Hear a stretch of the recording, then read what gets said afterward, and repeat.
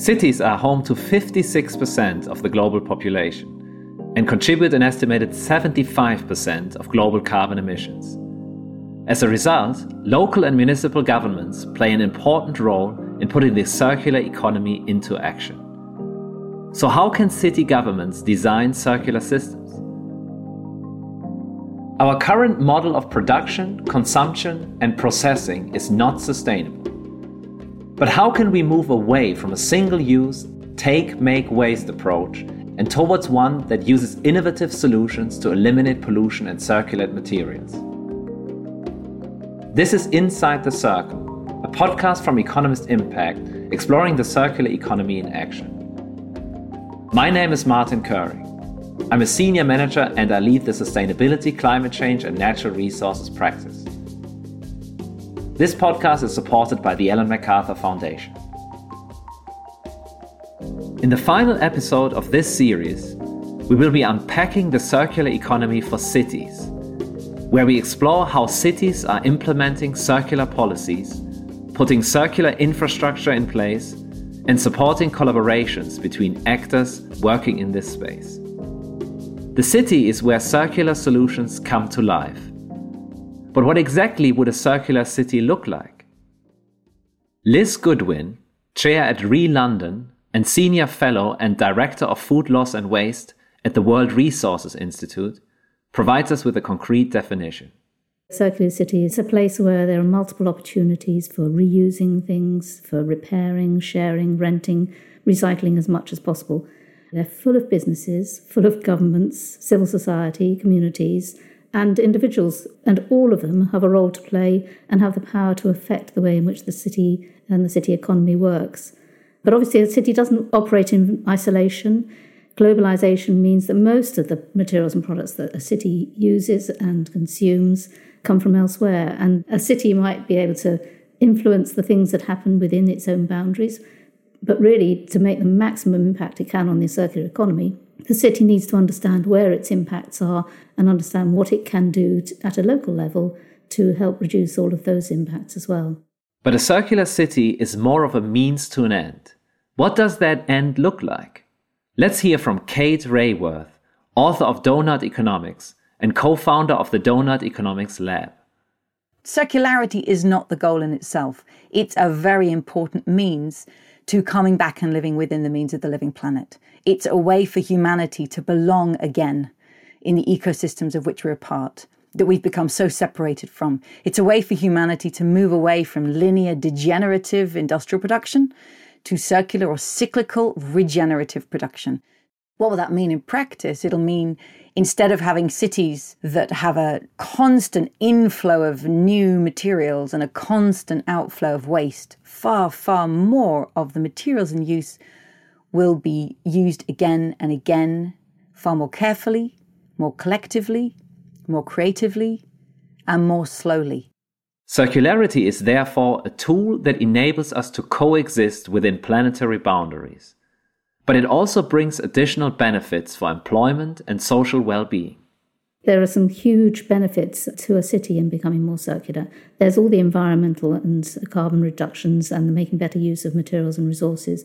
But there are lots of social and emotional ones as well. As we live in a global world, increasingly things like climate change and issues of a global nature, we feel unempowered, and a circular economy provides a mechanism for people to take back a bit more control. They can think about the things they're using, they can get their products repaired, they can think about sharing, leasing, recycling, and they can actually form more about their local communities. And I think it's also about jobs, it creates meaningful jobs of all different sorts for people, but it's not just about a single bullet solution. A circular economy requires lots of different interventions.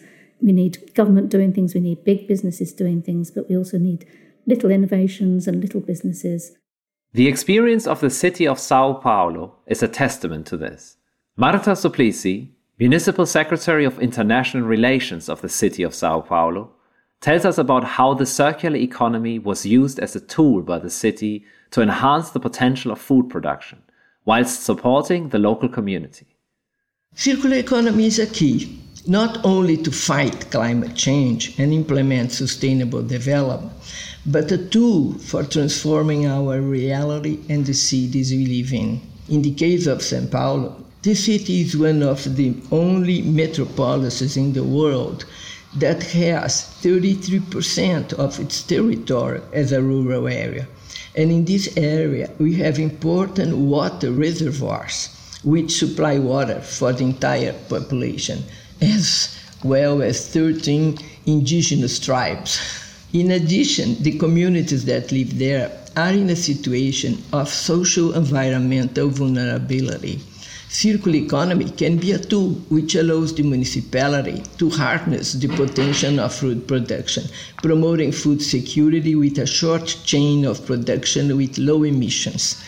And from experiences we have had in São Paulo, it can arise new business, jobs, training, and education opportunities for the population, creating a series of positive overflows. There are incredible opportunities for wealth generation in cities through the broad implementation of the circular economy.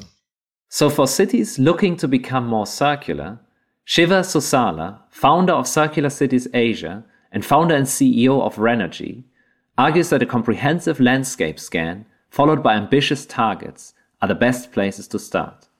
You cannot change anything that you cannot measure. Right, so I think the first step is measurement. Even for the top cities, you get only very vague high-level numbers. What you want is complete breakdown of the 80 different types of materials that typically end up in landfills. The first step towards any transition from linear state to a circular state is measurement. How linear are we? And then set goals for circularity, break it down into annual, biannual benchmarks, and slowly move. From there, cities can start to deploy policies and incentives to bring these visions to life. The first great thing a city can do is set ambition and have that vision saying, we are going to become a circular city. Say it loud, say it clear, make it legal in the sense of writing it into your commitments, because you send a really powerful message to business, to the community, to those arriving entrepreneurs. This is the direction we're going in. So that clarity of ambition, I think, is the most important thing. Then following that with planning how space will be used. If we're going to deconstruct buildings, where are we going to store the timbers before they get used again? The city of Portland in Oregon has introduced a deconstruction law that's saying there's buildings of a certain age that can no longer just be bashed down. They have to be deconstructed, tile by tile, timber by timber. Then they have the Portland Rebuilding Center. It's a space in the city where all those materials are stored.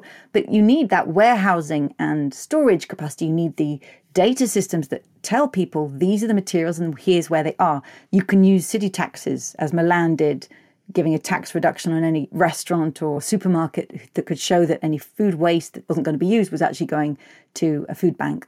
So the city can use its taxes to incentivize and reward those who are moving early towards that circular design. But I think also the city can be a really powerful convener, bring together those entrepreneurs and the public sector bodies and the community to say, how do we together design this new system? Another starting point is to target one sector and build from there. Sao Paulo began with a circular food initiative and is now using this to develop a roadmap for a circular city. One of our main partners for circular economy is the Ellen MacArthur Foundation. In the beginning of 2020, we were selected to work in the food initiative alongside London and New York, which aimed at building a food system adequate to the 21st century. After this fruitful cooperation, we were the first city to rise to the status of strategic partners of the foundation.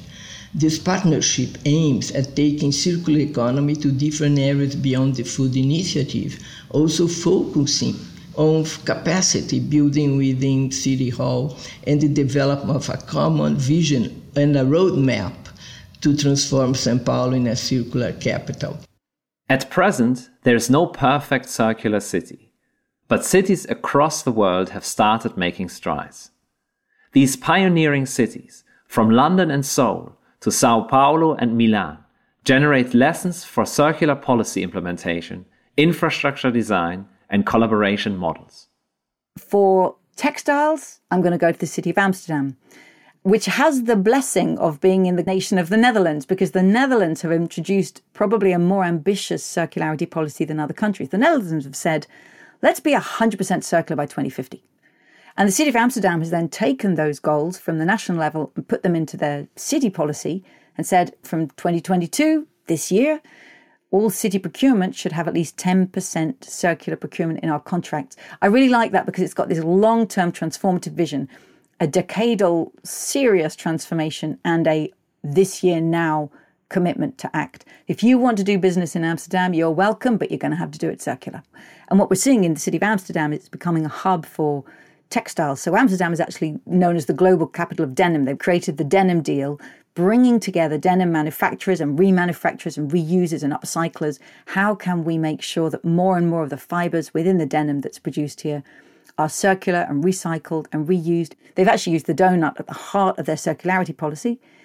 They've given themselves a long ambition, focusing on textiles, they're focusing on food, and also the construction sector. They've created an experimental district called Bijkslotterham, and in that district, anything that's built there should be built with building materials, with designs and techniques that are circular. So it's a space for innovation. So Seoul is a great example of a large city very thoughtfully implementing waste policies that translate into better use of materials. A great example is their pricing mechanism for garbage bags. If you're a household in Seoul and you want to tip your garbage to the local waste system, you can only do it in the bags that the government provides, and there's a price attached to it. Just the simple pricing mechanism has created so much consciousness around people becoming more thoughtful about what they want to dump, because the more you dump, it pushes up your costs every day. The government has an important role in presenting the vision and in describing the vision and the targets to drive local plans. And an example of this is, the Mayor of London's got the London Environment Strategy, and he's set out a vision for London to become a circular city. And within that, there are requirements for all the local councils within London to develop reduction and recycling plans. And that really leads to tangible plans which are action-based and will actually deliver change. And the Mayor himself has set some specific things. So, for example, a requirement for circular economy assessments for all major referable development projects, which means that any developer wishing to do one of these projects has to actually say how it's going to adopt a circular economy principles. And that has massive impact all the way through the development of the city. Another great example is Sao Paulo, where they've got the Connect the Dots food system approach, and the municipality in Sao Paulo is offering to pay 30% higher to the farmers if those farmers transition to regenerative practices. So farming that works with nature. It's a great way of encouraging farmers to go down a particular track, guaranteeing their income, and feeling that the city is doing something to actually help the farmers achieve what the city wants to achieve. The city of Sao Paulo is doing impressive work in the realm of circular food. Notably, its Connect the Dots initiative aims to promote circular food design by supporting local farmers to adopt regenerative practices. It does this by connecting actors across the value chain and ensuring a market for regeneratively produced food. Sao Paulo is looking to take this initiative one step further by translating it into a public policy. The Connect the Dots project is one of the biggest success stories in recent years and is now entering a new phase. After 4 years of project and with the end of financing, São Paulo is getting ready to make Connect the Dots a lasting public policy. We will enable, in addition to maintaining the results obtained in the southern region of the city, the replication of the policy model in other areas of São Paulo, and also in other cities of the state of São Paulo. This episode is supported by the Ellen MacArthur Foundation. Let's hear from them on the circular economy. Around the world, the food that citizens eat influences what farmers grow. That's why food design is crucial to build a circular economy. Garden Gourmet is Nestlé's range of products that make plant-based food an easier and more attractive choice for people who want food that's good for them and good for the planet. The range offers a healthy choice of plant-based products, including a burger, mince, and sausages. Garden Gourmet's products embrace several elements of circular design for food. In particular, Garden Gourmet will be taking one of its key ingredients, soy, and sourcing it responsibly from regenerative farming practices and locally in Europe. Garden Gourmet will help transition 57,000 hectares of conventional farmland into regenerative farming by 2030. The foundation inspires Nestlé and many other brands to develop their thinking and actions to advance a regenerative food system at scale. In 2020, Nestlé released its Net Zero roadmap, and regenerative agriculture is a key lever to achieve this commitment. Nestlé's targets are to source 20% of its key ingredients through regenerative agriculture by 2025 and 50% by 2030. That's more than 14 million tonnes of ingredients that will support regenerative practices. Beyond setting the tone of the city, policies can ensure that local communities and businesses are involved in the transition. Milan has the Milan food policy, where they brought together all sorts of stakeholders from the public sector, the private sector, and schools and farmers around the city, and created an ecosystem of those who were involved in the food system.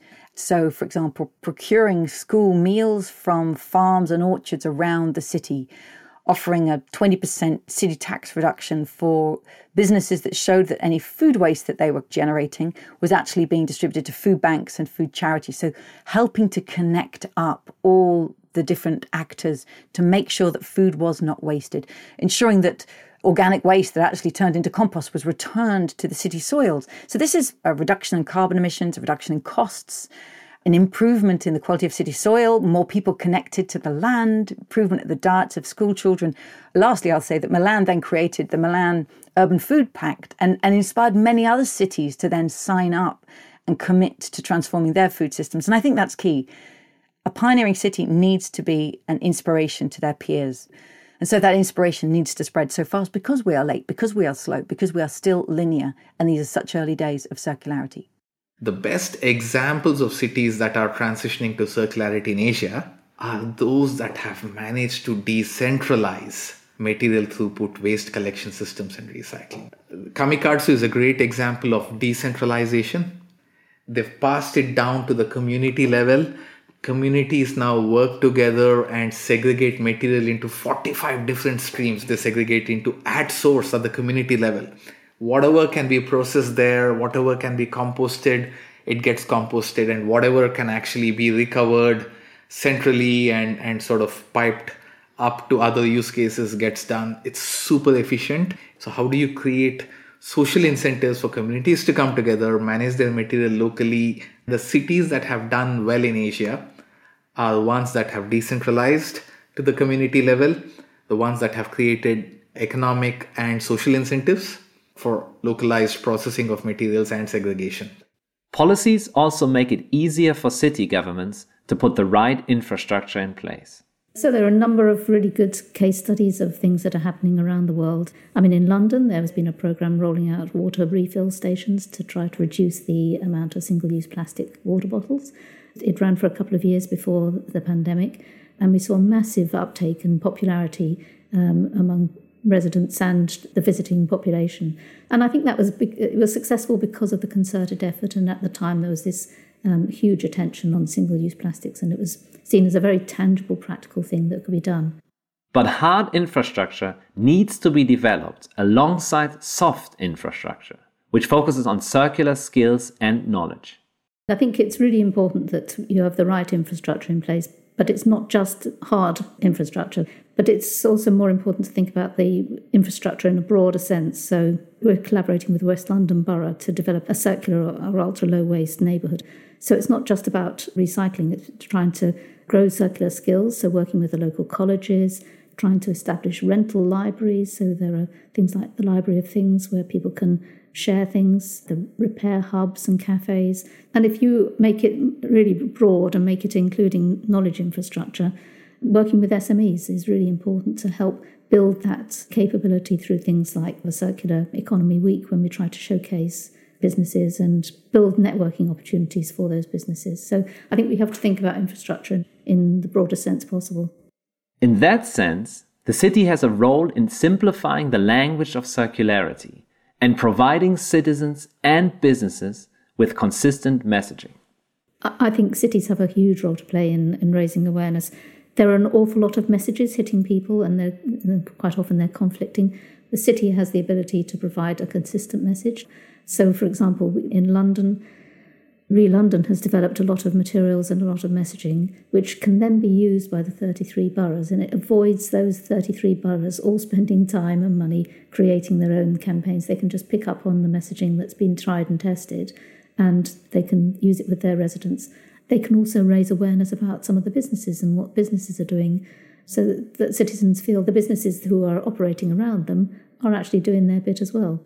Cities can also support businesses by fostering collaboration and providing them with investment to transform their business models. So I think there are 4 main actions that cities can do to help local businesses.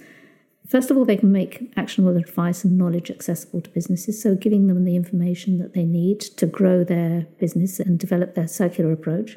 Second thing is they can directly invest in circular economy businesses. So Re-London gives out grants, small grants, because it's often quite a small grant that's needed to help a business overcome its concerns about circularity or what they need to do. The third thing they can do is to plug innovators with big procurers. So the government itself is quite a big purchaser of goods and services, and putting those innovative businesses in touch with the procurement teams can actually help them find a marketplace, which is really important. And then the fourth thing is they can make it attractive to invest in the circular economy in the city, so they can attract investors. Sao Paulo City is hosting the first Circular Economy Week in Latin America, which is an example of this in action.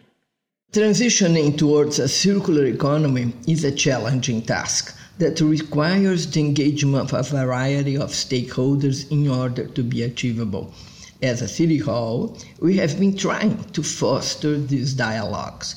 In the first week of May, we will host the first Circular Economy Week in Latin America, an event consisting of panels with professors, civil society, business and public sector on some of the main topics regarding circular economy, such as value chain, technology, waste management and food. The idea is to provide a space for discussion for stakeholders to talk about challenges and opportunities in the shift towards a circular economy, as well as ensure wide media coverage on television, printed press, and the internet to expose as many citizens as possible to circular principles. London is also doing work in this space, supporting businesses through Re-London's Business Transformation Programme. We've been working through the Business Transformation Programme with around 300 circular SMEs, and you can see best practice growing through those SMEs, and they're all contributing to the economy in London. And it's also notable that in London, the local councils really care about this. Engaging different businesses is crucial if we are to move past silos and encourage actors across sectors to work together. What kind of circular future are we going to create? There are very different circular futures that could come about. One could be led by individual companies saying, you know that product you brought from us, bring it back to us and we will refurbish and recycle it. And I call that siloed circularity. It's run by the individual company. The materials are returned to the brand. The technology is in-house. The standards are their own and protected. And the knowledge is kept within the company. We will never get to a circular economy if we just have 1,000 brands each trying to reclaim and recycle their own products. We need to move to what I would call ecosystem circularity, where materials, whether they're plastics or food or textiles or metals or electronics, they're returned to an ecosystem. And that ecosystem has shared standards. It will need to be open by design with open data about where the parts and components can be purchased from. So all this to say, a circular city needs a shared governance structure of plastics, of food, of textiles, of electronics. One of the problem with how we've designed cities and how we've promoted economic clusters. If you take the city of Singapore, for example, right, on one end of the city, we have the semiconductor cluster. On another corner of the city, we have the petrochemicals cluster. This actually has led to industry or actor stakeholder silos, because it's now very difficult for the semiconductor industry, just building on the example that I gave, to collaborate with the petrochemicals cluster because they're so far apart. And this has been a uniform pattern across all cities, not just Singapore. I grew up in the city of Bangalore. You have the infotech, software, high-tech industry on one end of the city. You have the manufacturing on another end. This is not very conducive for circularity. So I think establishing those linkages between industries and clusters is absolutely critical. Going forward, we also need to rethink the metrics by which we evaluate success. So Doughnut Economics aims for a world that meets the needs of all people within the means of the living planet. And for the past 5 or so years, we've been approached by city mayors and city councillors saying, we want to bring these ideas to practice in our city. What does that mean? I think the 21st century metrics that we are going to judge the success of our cities by are metrics we have barely begun to invent, but they will measure the regenerative nature of a city. Is the way this city operates helping to restore the living world on which it depends? Is this city a distributive city sharing value and opportunity with all of its residents? And that's why I say we need to be agnostic about growth. Growth is not the goal. The goal is a regenerative, distributive place to live that meets the needs of all within the means of the living planet. That being said, the challenges faced by cities in higher income countries differ significantly from their middle to lower income counterparts. So first I have to say I don't think that there are any developed countries in the world, because all high income nations are overshooting their pressure on the planet. All high income nations are destroying the life support systems of the planet with their carbon emissions and their material footprint. I think we're all developing, but from very, very different starting points. High income nations have a historic infrastructure in place. And that actually can be a lock-in. They're locked into fossil fuels. They're locked into everybody having, their own car, their own washing machine, their own ownership in their house, and need to change not only the infrastructure, but also the norms of lifestyle. Lower income countries that haven't yet put in place that infrastructure have more open opportunity to design it well the first time. But of course, it costs money, right? And many lower income countries have not been given anything like the scale of resources that I believe the global north should be providing to enable them to take a different path of industrialization, take a renewable energy future so that they don't overshoot planetary pressure on greenhouse gases and material footprint in the way that high income countries have already done so. Cities in emerging Asian economies have a unique set of challenges, but also have strong foundations that can enable them to leapfrog into circularity. One thing about cities in emerging countries are that these are not planned cities. These are cities that have organically evolved over hundreds of years, from small towns to massive cities. Unlike, for example, cities in the West, which are highly planned. In fact, in the US, almost all the cities are over-planned, if you will. Cities in Asia, very few of them are planned. So this creates significant challenges from the perspective of implementing anything from a systems perspective. Having said that, Asia has massive advantages when it comes to a transition to the circular economy. If you look at new innovation in circular economy, these are the type of models that entrepreneurs are trying to bring back. So Asian cities can leapfrog and set standards, new standards and examples for how to transition to a circular economy simply by revisiting our native lifestyles. We love living in communities. We love sharing goods. These are all cultural aspects of our lifestyles that naturally allow for deployment of circular policies, circular business models, and circular technologies. Similarly, for cities in Latin America, their rich biodiversity and agricultural foundation is an asset as well as a key source of emissions. Circular strategies need to be built around these contexts. Latin America is one of the most biodiverse regions in the world, which allows for truly transformative experience to create regenerative value chains from our abundant resources while promoting and fostering local economies. The COVID-19 pandemic has presented numerous challenges for governments across the globe and also created a sense of the need to act now in order to tackle both climate change and the deep inequalities aggravated during this time. A report launched by the United Nations Environmental Programme states that over 50% of the emissions in the region are caused by agriculture, changes in land use and forest activities, industrial process and waste. Here in São Paulo, we have been paying close attention to issues such as regenerative agriculture and waste management, seeing both subjects as opportunities to enhance sustainability in the city and having circular economy as one of the guidelines. Yet across cities, consumption-based emissions are a key consideration, as well as a reminder of the importance of the circular economy as a framework for transformation.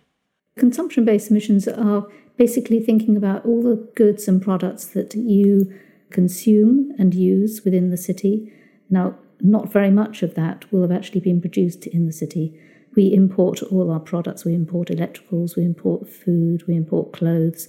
All of those have emissions associated with them. They are around 2/3 of a typical big city's emissions.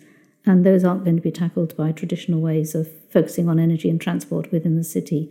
We have got to think about all the impacts of the things that we bring into the city. And I see the circular economy as being the only systemic way of actually tackling some of that consumption-based emissions. The challenge is that both consumption-based emissions, but also policies, are not confined to city borders. I think the biggest challenge is that a city is not an island. A city is obviously deeply interconnected with the global economy, even with just its rural surroundings. So the idea that a city alone can become circular isn't possible. Cities are leading, cities are pioneering and pushing, and they should be celebrated and recognized for that. But to make true circularity happen, it's going to take national and international legislation to actually unlock the full potential of what they're trying to bring about. So I think there's always going to be this healthy tension between the ambition of the city and the frustration of the city, embedded in bigger systems that have not yet transformed at the speed that they are pushing for. And that's what makes cities so important for spurring this change on. Some cities have started to try and address this. So one of the problems with cities is that cities deplete the hinterland. Cities occupy 3% of landmass, but we suck up almost 75% of global resources. The city of Barcelona is trying to change it by saying 2/3 of everything that the city of Barcelona needs should be produced within the city. That's an incredible goal. And when we talk about food, the Singapore government last year came up with a 30 by 30 vision, which means 30% of all the food that Singaporeans demand is going to be produced in the city of Singapore by 2030. And when we started with this vision, we were at 5%. So we're making the leap from 5% local production to 30% local production. This means utilizing every possible rooftop and land space for food production. And this great example of how this has triggered a completely new ecosystem and industry and investment into food waste valorization here in Singapore. Though great progress is being made across cities worldwide, we are still at the very beginning. Cities are an important platform for experimentation and innovation, and should inspire nations to follow suit. I cannot see any reason, any justification why every single high-income nation in the world has not already introduced this. How can this be? How can they not have the ambition to be circular, to be at least half circular by 2030? So cities are showing national legislators that there is ambition. We are actually going beyond what you have regulated for. We are more ambitious than you as a nation. And we know that whether it's national governments or the European Union are watching what's happening in our cities. Let them be the hub and the concentration of innovation. And we will then realize this is possible and we need to introduce it on a national level. So they're crucial places of experimentation and proof of concept.